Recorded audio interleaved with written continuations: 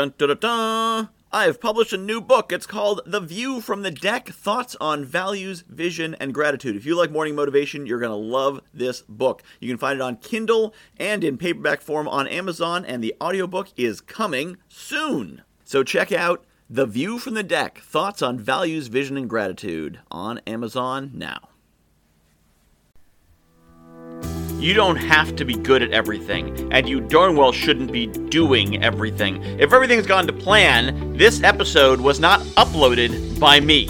I recorded it, and then I handed it off to my assistant, Kendra, who put it on the internet and put the copy on it that you read and said, that sounds really interesting. I want to read it. I want to listen to it. Hopefully this happened. I'm pre-recording them. But the point is, I have other things I can be doing that I specialize in. Kendra is really good at writing copy and doing those detail things that I'm not so good at. I can do it, but it's not my strength. It's not my highest value activity. So I hire her to do it.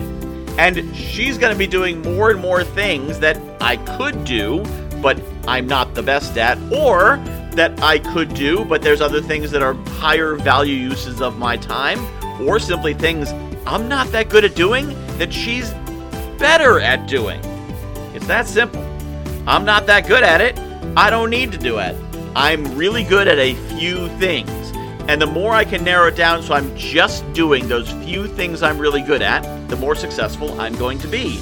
And it's the same for you. You don't have to be good at everything, right? School lies to us. When you get a report card and you're expected to get all A's, that's garbage. Nobody is all A's in real life. The only reason you get all A's in school is because the game is built to be able to do that. In real life, you should have A's in some subjects and F's in others, and you should only do the A's.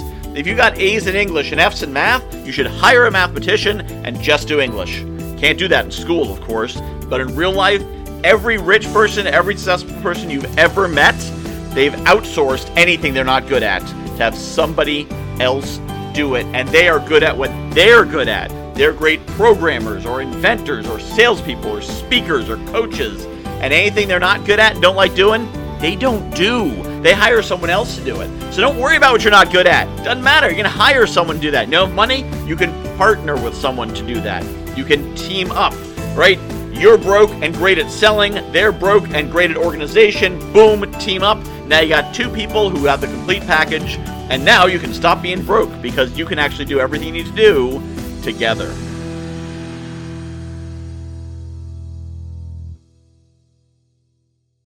I have published a new book called The View from the Deck, Thoughts on Values, Vision, and Gratitude. If you like morning motivation, you're going to love this book. It's a lot of the same concepts. The basic principle of the book is that I was coaching clients, and they were telling me about their dream life, and I was recognizing elements of their dream life in my everyday life. And it made me realize there's things in my life that people are dreaming of. And there's things in my life that the me of a few years ago would absolutely have given his right arm for, and chances are you've got the same.